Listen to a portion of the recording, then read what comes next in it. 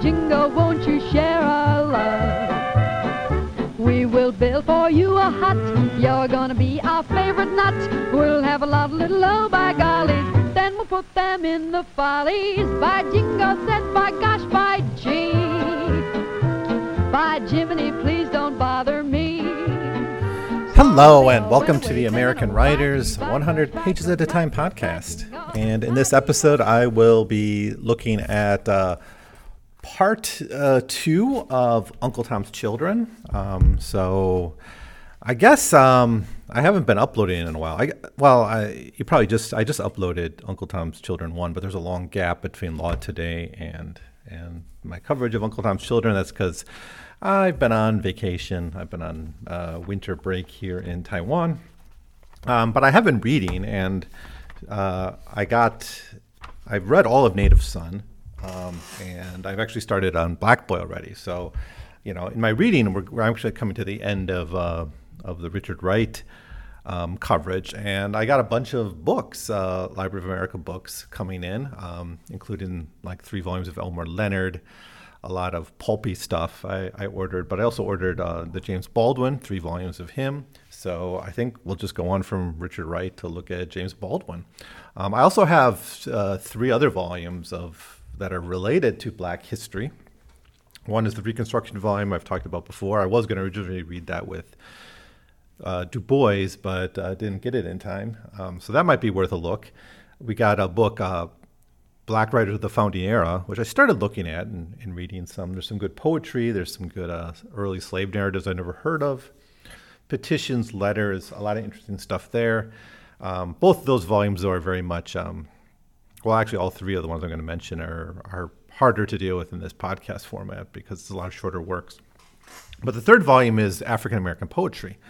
So those together with James Baldwin and finishing up Richard Wright, I think, with a few exceptions of more like marginal writers, really kind of completes all the major Black writers included in the Library of America. I guess Frederick Douglass, because there's a volume of his work with the 2 other slave narratives that he wrote, or the 2 other autobiographies, I mean.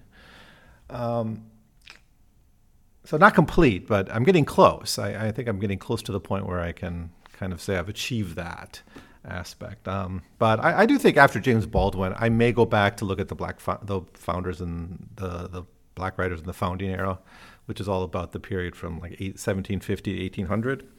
Really a period I don't know much about the writers except like Equiano and Phyllis Wheatley. I'm not that familiar with those writers, but there seems to be a lot of cool stuff in that volume. But depending on how I feel, it's either I'll do a little bit more with African Americans, or I'll go on and start looking at women writers, which is something I've been eager to get back to, including science fiction by women and crime novels by women and things like that. So let's continue to talk about Uncle Tom's Children. I was struck when I was researching Native Son, because that is, of course, a very brutal book in many ways and hard to talk about and hard to deal with. But I was struck that he was disappointed by the reaction to Uncle Tom's Children. Now, of course, there's 2 versions of it, so I think he must have been referring to the original version that didn't include the Ethics of Living Jim Crow and The Bright and Morning Star, just the 4 stories that made up the original publication of the book. But maybe he was talking about the whole thing. I don't know. But he said that he was unhappy with these stories because they made basically white liberal women cry. They were like seen as too sentimental, which is not how I took it at all. I did not take these stories as being sentimental tearjerkers. I actually found that the first 2 to be quite brutal. Big Boy Leaves Home is, of course, it's meant to be emotional, but I don't think it's sentimental or a tearjerker. I think it's real. Down by the Riverside, maybe there's some melodrama in some of these, like maybe they're overwritten at points. I don't know. There might be a criticism there. Native Son definitely is different in the way Bigger's presented in that book than these characters. taken together, these stories are really about resistance, and they build up to it, because we start with a young man being killed, or a boy essentially being killed, another one forced to leave town in Big Boy Leaves Town. And then down by the riverside, we have an older, a young man, but older, right, with a family he's got to care for and a wife that he's trying to save, facing an unwinnable situation and being killed by the police over that. And then in Long Black Song, we get a woman as basically the particular pressure she's dealing with in Jim Crow, and then her husband being killed, and I think she's even slightly older. So I think our characters are getting older, actually. Then we have Fire and Cloud and Bright Morning Star. And again, the characters are getting older, so we do see like an age progression here. But in the last two, they're fully about resistance. They really are about characters challenging Jim Crow directly. And they're about like communism more directly. Both of them deal with communism as a theme and the persecution of communism. You know, I've read a lot of communist history in America, and I'm familiar with the socialist movements and things. And I think Richard Wright, who is a socialist at this point in his career, right? He's a Marxist, and later on he embraces more existentialism. I don't know how much he moved away from his socialist politics. Maybe he moved away from more like the movement kind of culture of communism. But the hatred towards it is something that's really palatable in these and in Native Son. In Native Son, I mean, I did not know that communism would be such a big theme in Native Son, but it definitely is. So I don't quite know what to make of it yet. I've been thinking about it a little bit in the context of Native Son. And I think maybe it's just Drawn for Life. Maybe that's just how like Richard Wright really is thinking about the movement and how it's being perceived by normie America. And maybe it's something when I read from communist point of views their history, I get the sense of persecution, of course, but I always assumed that was like from the state and from like the Pinkertons and from the bosses, and not just a general hatred. I mean, I guess the point is the propaganda worked, it seems. Or Richard Wright seems to think the propaganda really worked and filtered down, even among Black Americans who looked was like bigger did not in Native Son does not at all like think communism is like something you should embrace. He thinks they're just like sussy terrorists. But I would believe Richard Wright would think, yeah, this would have been a better approach. But anyways, let's talk about these three stories. They're all excellent. Richard Wright is excellent across the board, so it's not a question about that. It's just let's look what's in these. And like I said, the five stories together do seem to be about, we see characters grow up. We see a maturation of them. The last story has the oldest character. But they're very much about resistance by the end. And we're seeing now that's futile resistance in a way. You could argue that, but that's maybe the first step is the conscious raising and then the willingness to step up and resist the system. And it's going to be failure at the beginning, and these characters essentially win small victories, if any. But that's the solution. So I think Uncle Tom's Children overall presents a problem and a solution in a way, even if the solution is not achievable yet. And remember, Richard Wright dies in the early 60s. You know, he lives a fairly bitter life. He leaves America, goes to Paris, lives essentially in exile, and never really gets to see, you know, the achievements of the civil rights movement. So he's going to die fairly embittered, I believe, about the status of race relations in America. And his writing has that bitterness. And I think we'll have maybe a different point of view when we look at Baldwin, who has a longer life and a life that crosses over the civil rights movement a little bit more fully. So it'll be neat to have that different perspective from a very different writer with a very different sentiment and approach, a very different background. Richard Wright is very self-taught. He's very much pulled himself out of like a sharecropper life that his father had, like faced poverty, faced brutal working conditions, and just through grit made it into, being a writer. James Baldwin had similarly underprivileged backgrounds, but had a different narrative, I think, a different life story, which we'll get to when we talk about him. I think one difference maybe like Richard Wright comes from the South, but we'll get into that later. So anyways, let's talk about Long Black Song, the third story in Uncle Tom's Children.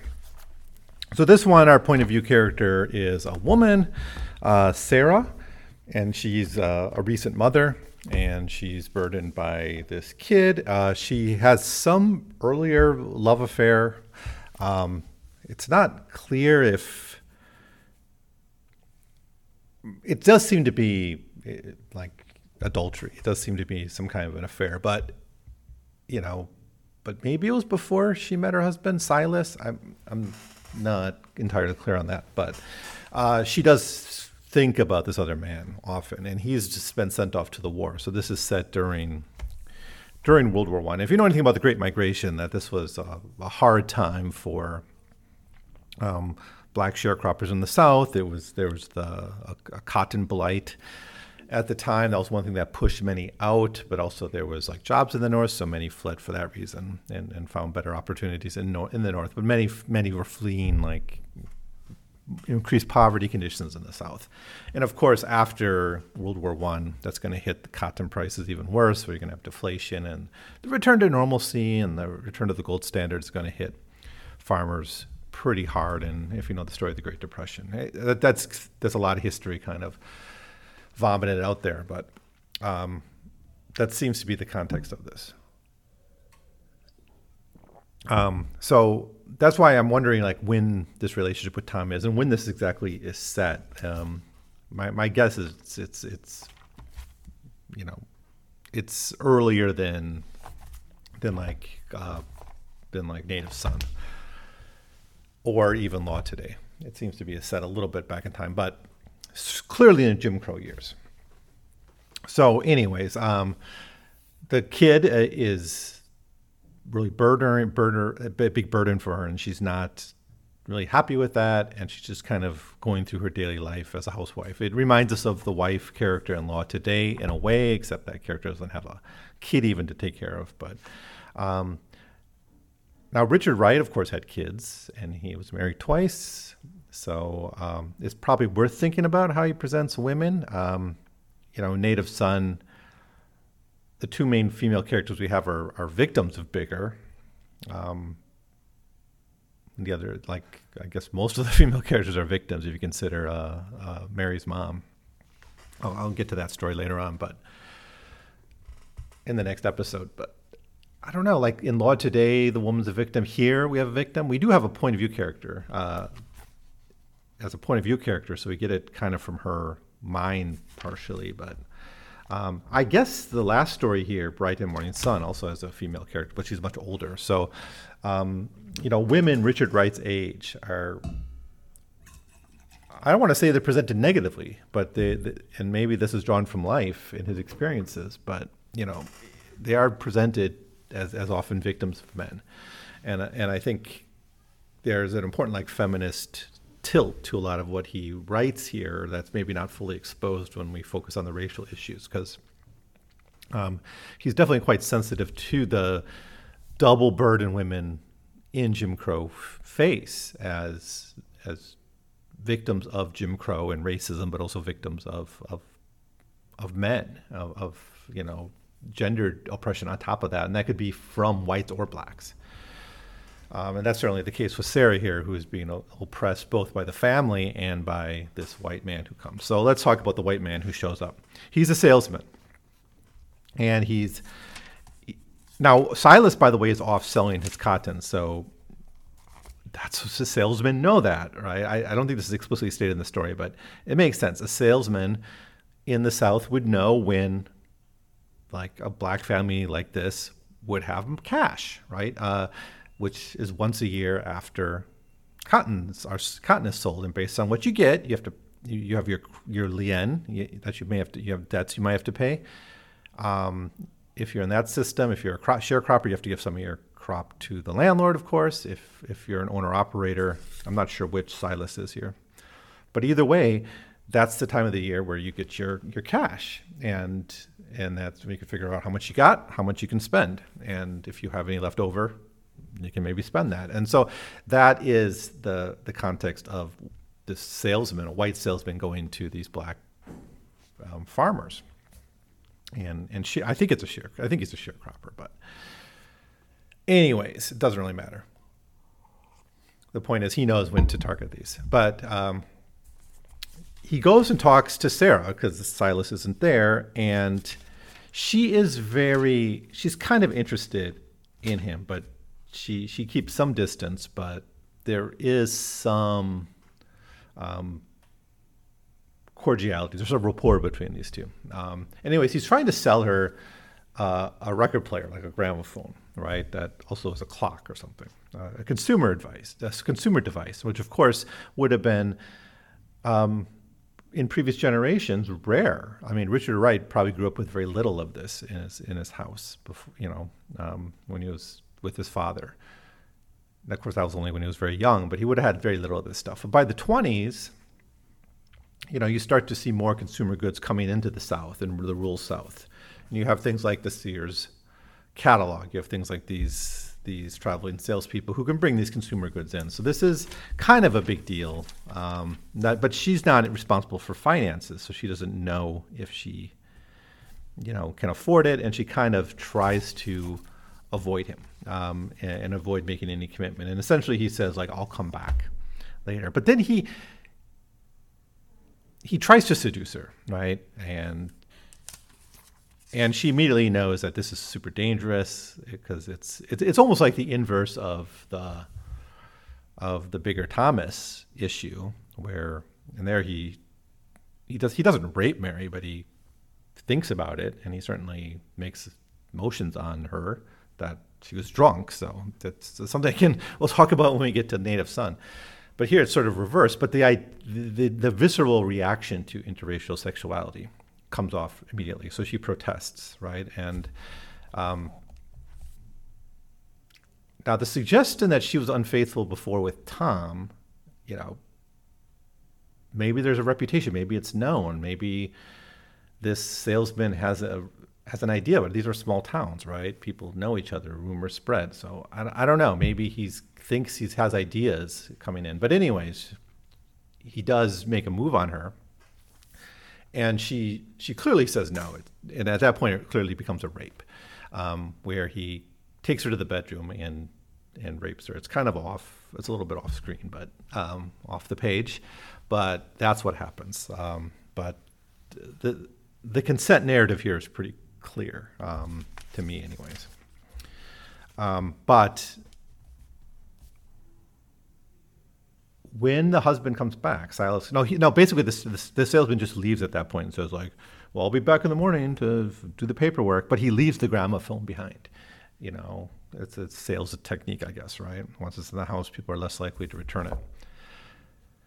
Anyway, Silas comes back, and he immediately is a suspect. So again, that's why I think this Tom relationship was infidelity or some previous relationship she had with him. That Silas is very insecure about. So he starts being really suspicious, and then he sees the gramophone, and she tries to explain that the salesman left it, and he doesn't. I mean, obviously someone left it there, but he starts to believe that she had sex with him, and of course she was raped, but she can't admit that because of whatever past she has with Silas, and because of the racial realities, right? It's one thing for a white woman to accuse a black man of rape. That was commonly done. Of course, a lot of lynchings were justified by those kinds of claims. But the other way around, would it be taken seriously by anyone, even if Silas believed it, which he seems not to be in the state of mind to do that.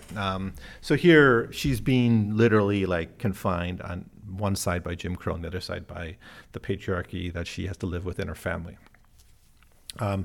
So she has to he actually beats her, commits pretty horrible violence against her, kicks her out of the house, and she has to like sleep out in the garage or something, right?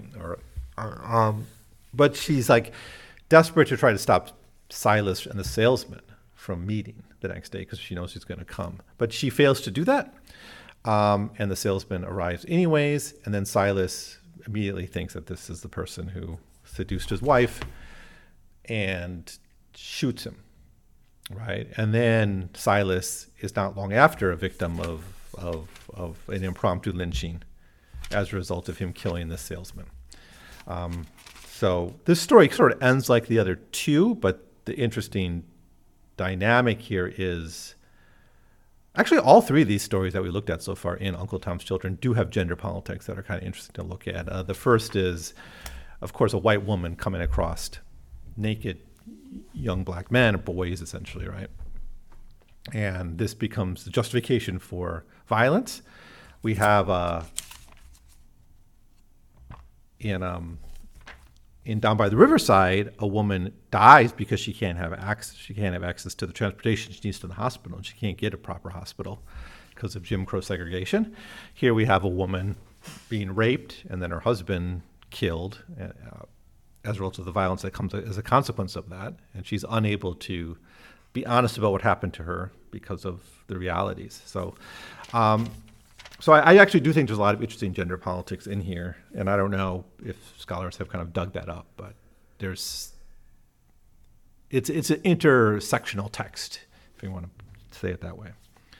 So anyways, a very excellent story, I think. Very, very quite shocking. The next is called Fire and Cloud. This story has a slightly different feel. Here, our main point of view character, and by the way, this one's quite long. This one is 50 pages. A couple, like Down by the Riverside was long too, but this one might be the longest in the group. So I won't go into like page by page detail of this, but here we have, it's from a preacher's point of view. So we have an older man yet. His name is Taylor.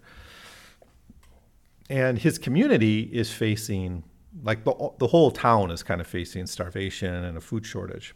And don't forget, that was still an issue in 20th century America. That was not something that America got over. Now, I don't think there was like famines in America, but there were localized food shortages from time to time throughout the early 20th century. And it hit black communities worse. And that's what's happening here, where whites are getting relief and they have the resources to buy food more than the black community. The black community is suffering starvation. And Taylor, who's a preacher, is essentially a de facto leader of the black community, right? And that's, of course, another thing that I think Richard Wright is somewhat interested in is, the preachers becoming the default leaders. Because in the Jim Crow era, you don't have black politicians anymore, right? That's, at least in the South, they've been pushed out of political power by disfranchisement. The Republican Party is not a force there anymore, but the black churches still are. So looking to leadership, you had to go to the churches. And that's true throughout until the Civil Rights Movement and maybe even beyond. I think even today, right? There's a certain political leadership that comes with that position of being a preacher. Now, Taylor is meeting with communists and with the white mayor, right? Now, the communists are pushing him to have big protests, have a big demonstration. And he sort of goes along with it. Taylor starts this story as a kind of a waffly person who's trying to manage different sides and different points of view. And he's a little bit uncommittal, but he's trying to please everyone. And he's actually not that attractive of a character early on because he seems to be kind of wishy-washy and, like, on the one hand, he's trying to please the communists and his congregation who are starving, and to some degree he knows that they're right, but this other time he's meeting with the mayor and trying to be appeasing the mayor and his staff's racial stereotypes about a submissive black community that's just going to do whatever he says. And he kind of feeds into that a little bit too much. And the end of the story, just to jump to the end, is him standing up and being part of the protest march as a leader and committing himself fully to resistance. Now, we don't know how it ends up. We imagine it doesn't end up good for him. There are a lot of threats, and he's a victim of violence even before he does that. So it takes violence to get him to wake up. So all these stories all have violence in them, but this one's different because the violence doesn't end with the death of the character, but rather is a motivator for a certain level of resistance. So anyways, after meeting with the communists, he meets with the mayor and the police, and they're trying to say, well, you got to stop this march. You're on our team, right? Pat him on the back, kind of thing. Like, you're one of you're one of the good ones, and you're going to stop those horrible communists from marching. And he's like, basically, kind of goes along with that too. He kind of agrees with both sides here. He's kind of uncommittal. And he actually, much of this first part of the story is him trying to manage these two groups not running into each other because they're both at the church at the same time. Now, you also have another black character, Smith, he's like in the leadership of the church too, and he's upset with Taylor's kind of wishy-washiness about this, and he wants to be the preacher because, again, that's the route to political power in these communities. But he's dealing with, so this is the struggle he's dealing with, and then he gets kidnapped essentially by the police. And it's implied, I think it's implied it's the police, it's the sheriff or whatever, or the mayor is behind it, but he gets beaten almost to death out in the woods. It's a threat. They whip him, and repeatedly and say, like, you are not going to march. You got to stop this march. Basically telling him, like, you'll be killed if you go through with this march. That's the threat, right? That's how it was done. That's how these terrorists acted in those days. But instead of intimidating him, it radicalizes him, I guess, is the way we're supposed to read this, is he realizes the full brunt of Jim Crow, and he connects the famine or the food shortage, he connects the starvation, he connects the suffering of all the other people in this congregation to what he feels. So by being beaten down, he gets kind of put in the same position as the people around him who are starving to death, right? And so he fully commits at that point to the march, right? And that's how the story culminates. It's a wonderful moment where he's marching, in the front of the group with the communists. There's poor whites also in the group. That's one thing I forgot to mention, is that the communists are multiracial. That's an issue in Native Son too, and to a certain degree in Bright and Morning Star. The next story we're going to look at is the communists were interracial, like a non-racist group, and so they had whites and blacks, and so sometimes that meant, they're on the right side of history in many ways, but they sometimes don't understand. The whites among the communists don't always understand what black people face. That's a big issue in Native Son, I think. They don't understand the rules of Jim Crow. They're willing to break the rules of Jim Crow because they can, because they're whites.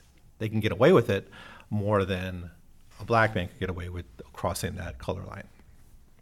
Right? Like in Native Son, there's a scene where the white communists, including his employer's daughter, right? They go to basically a black bar and hang out. Well, sure, but a black man couldn't go to a white bar and just hang out and say, "Oh, I'm a communist, so I'm interracial." That's not how it works. But it's enough to say there are poor white supporters and white communist supporters in the crowd. And he comes to a realization. Of course, Fire and Cloud, the name of the story, comes from, I think, the pillar of fire and the pillar of, it's a pillar of salt. But somehow it's tied to Moses. I got to maybe brush up on my Bible. I had to look it up really quick. Oh, yeah. So there is why was I thinking a pillar of salt? Pillar of cloud and fire. Fire and cloud. So it is in Exodus. So it leads the people to the promised land. So it's like a biblical metaphor. But he thinks like the whipping is the cloud or the pillar of fire, and the mixed group is cloud, I guess gray, black and white mixed together, I suppose. I don't know. But he kind of almost sees God. He has kind of like a religious experience while in the marching, which is kind of awesome. If you've ever been in like a protest march with a large group, you might feel this. I think it's not. It is an elevating experience, it seems to me. So, anyways, this story is pretty good. Now, the last words is "freedom belongs to the strong," and it's spoken in dialect. Taylor talks throughout the story in dialect, which suggests he's strongly in the Southern black community, right? He's maybe not as educated as someone like Du Bois, right? He's a preacher in a small town, but he still has this kind of consciousness raising event through the suffering of his people and his own suffering, right? I think that's the important point here. But we end with resistance, the protest. We know how it ends up, and we know the sheriff and the mayor are willing to use violence, so we suspect violence is around the corner. And if there was 2 more pages of the story, it would be a bloodbath. But we don't get that. We stop with Taylor's realization of this moment of perfect moment of solidarity, maybe. All right, then we have Bright and Morning Star, the final one. This was added in the later version of Uncle Tom's Children, which was published in 1940. I guess it was published in 1940 to correspond with Native Son, and this was added to it. Now, this one is we have our oldest point of view character, who's an old woman. Both of her children are Communist Party members.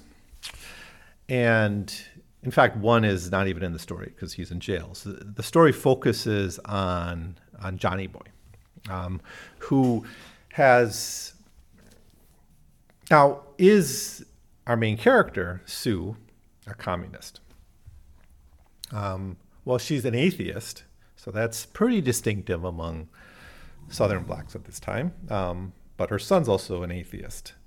So again, that's foreshadowing a few themes of, I think, Native Son, where, how religion, there's generational questions of that too in Native Son.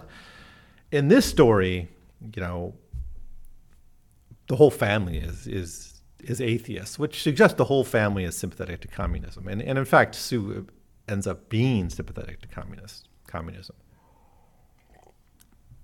Now, the plot revolves around, again, a sheriff, the police coming looking for Johnny Boy because he's involved in activism and raising, and her other son's already in jail.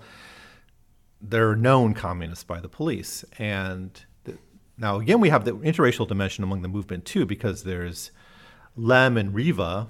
Lem's the father, Reva's the son. So that's paralleling Sue and Johnny Boy. But they're white, right?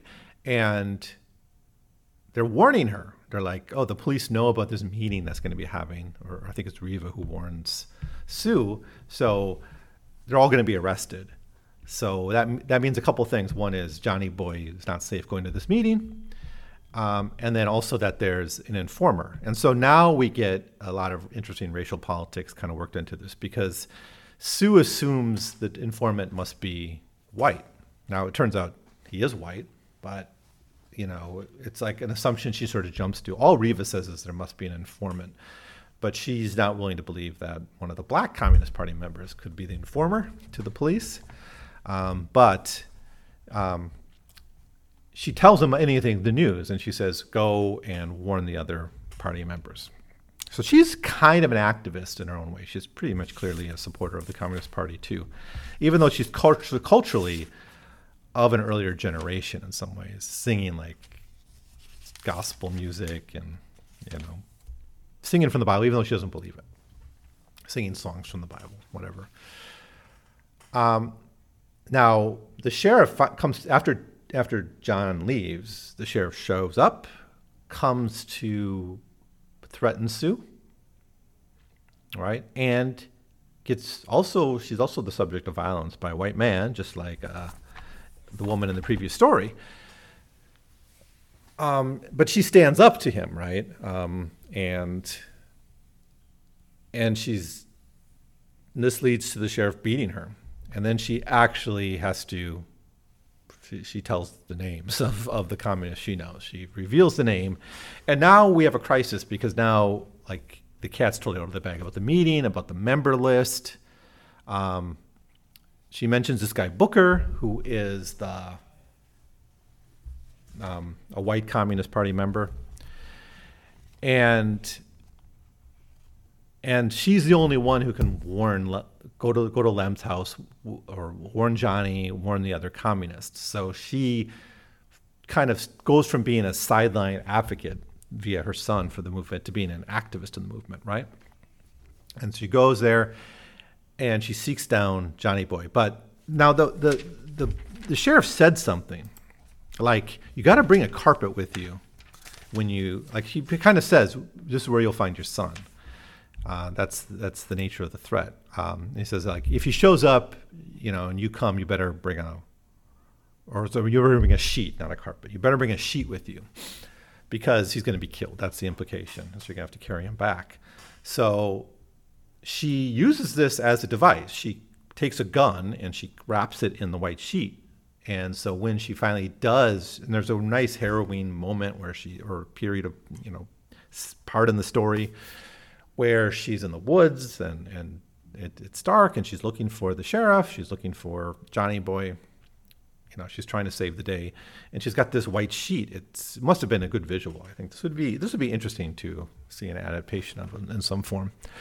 But she comes across the sheriff and Johnny Boy, and the sheriff actually asks, like, what are you doing here, and what's that sheet? And she's like, well, you told me to bring it. So the cover sort of does work, and she's just covering up a rifle. But she watches as Johnny Boy is tortured to death in front of her. But she never, like, tells Johnny Boy to surrender or give up any information, and she stands firm the whole time. She waits until this Communist Party member Booker comes, who was the informant, and she shoots him. And then Sue and Johnny are also shot shortly after that. First Johnny Boy in front of Sue, and then Sue is finally killed in the last moments of the story. This is how it ends. She gave up as much of her life as she could before they took it from her. But the sound of the shot and the streak of fire that tore its way through her chest forced her to live again intensely. She had not moved save for the slight jarring impact of the bullet. She felt the heat of her own blood warming the cold, wet back. She yearned suddenly to talk. You didn't get what you wanted, and you couldn't. You ain't gonna never get it. You didn't kill me. I come here by myself. She felt rain falling into her wide open, dimming eyes and heard faint voices. Her lips moved silently. You didn't. Focused and pointed she was, buried in the depths of her star, swallowed in its peace and strength, and not feeling her flesh growing cold as the rain that fell from the invisible sky upon the doomed living and the dead that never dies. So that's the end. She kind of achieved something at the end, I guess, a sacrifice for the movement. Now, I guess the Fire and Cloud story has a similar ending. We just don't really see it. We don't see the violence. I have a hard time believing that character, Taylor, escapes that without serious repercussions. We see those here. We see the cost of resistance. But it's not futile. It's not presented as a futile resistance. She does save the other party members by killing the informant and not giving up other names and not allowing Johnny Boy to give up other names. So by showing up, she probably saved the lives of other party members. Is that going to go anywhere? Well, we know from history, not directly, I guess, but maybe indirectly. Okay, the communist parties did help lay the groundwork for the later civil rights movement, especially the movement in the 30s. So I think it's a pretty satisfying ending to this series of stories, as satisfying as we can get for a set of stories written, in the late 1930s, right? And obviously, Native Son is not going to be any better. So, it's what we're going to have to come to expect from Richard Wright. I just think Richard Wright, he's in this. His formative years were in this nadir of race relations and the deepest depths of Jim Crow. He's not like some other later writers, like James Baldwin, for that matter, who, I guess Ralph Ellison is maybe similar generation. He's a little bit younger than Richard Wright, I think. At least he lives longer. James Baldwin, born 1924, lived until 1987. He was born in Harlem, right? Which he, of course, says was a horrible place, and it was at the time. But it's a different experience than Richard Wright, knowing the South intimately, and James Baldwin kind of got to see the other side of the movement. So I haven't read his later works, so I'll probably get to them next time. Of course, there's other identity politics going on in James Baldwin's work too. I just think this brutalness is needed in this point of history. I don't think another narrative is possible. I think it makes him distinctive too, compared to someone like James Weldon Johnson or the Harlem Renaissance writers, who are kind of struggling with different issues. This is just like, there's hopefulness in the Harlem Renaissance, I guess. That maybe things are beginning to change. You see that in Du Bois' writing to a certain degree, but I think maybe you see this in Du Bois's work on Reconstruction too. But by the 30s, there's maybe a little more fatigue with Jim Crow coming through in these works. I'm not sure how to fully explain it, but definitely we see it in Native Son. Native Son is one of the most brutal books you can ever read, which I haven't read the whole thing. It's going to take me 4 episodes to talk about the whole book. So I might actually read this again. It's in 3 parts: fear, flight, and fate. Fear, now there's a recent adaptation of Native Son. Now the first book, Fear, is 90 pages of a 400-page book. And then Flight and Fate are each about 150 pages. The recent movie version, which I'll talk about a little bit more when I get there, I just mention it because you might want to see it. I believe it's on HBO. I have HBO Go because I'm in Asia, but on HBO Max or whatever they call it now, I think you can see it. That's an adaptation just of the first book, and then like the rest of the book is rushed. And he's a victim of police shooting, there's no trial and execution like there is in the book. Much of the book is dealing with the trial and the aftermath of the murder. The movie version just focuses on the murder of Mary. And like his girlfriend isn't killed by Bigger either. Bigger's presented very differently too. It's not a great adaptation, but I think there's some value to watching it and considering it. There's of course also other adaptations. There's stage adaptations. There's an adaptation filmed in France when Richard Wright was there, where he is the actor. He's playing Bigger Thomas, and you can see that. I think it's on YouTube. I don't know if it's public domain, so it may not stay there, but was there recently. And it's Richard Wright's already fairly old by that point, much older than the character. But it's interesting just as a historical curiosity to see the take that Richard Wright himself puts on Bigger Thomas. I don't know if it's successful. So I'm not convinced there has been a successful adaptation of Native Son yet, but I have watched them, so at least 2 of them. So they'll be maybe mentioned from time to time. So anyways, that's it. But Uncle Tom's Children, great book. Definitely worth reading. Wonderful stories. 5 short stories and a little vignette introduction. Worth checking out. Now, Native Son, I'm sure many people have already read. So,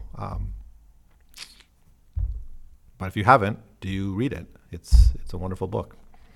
So I look forward to spending the next 4 episodes talking about that book with you. So until then, thanks for listening. They sang in the pale moonlight. Oh, by gee, by gosh, by gum, by jive. Oh, by jingo, won't you share our love? We will build for you a hut. You're gonna be our favorite nut. We'll have a lot of little oh, by gollies. Then we'll put them in the follies.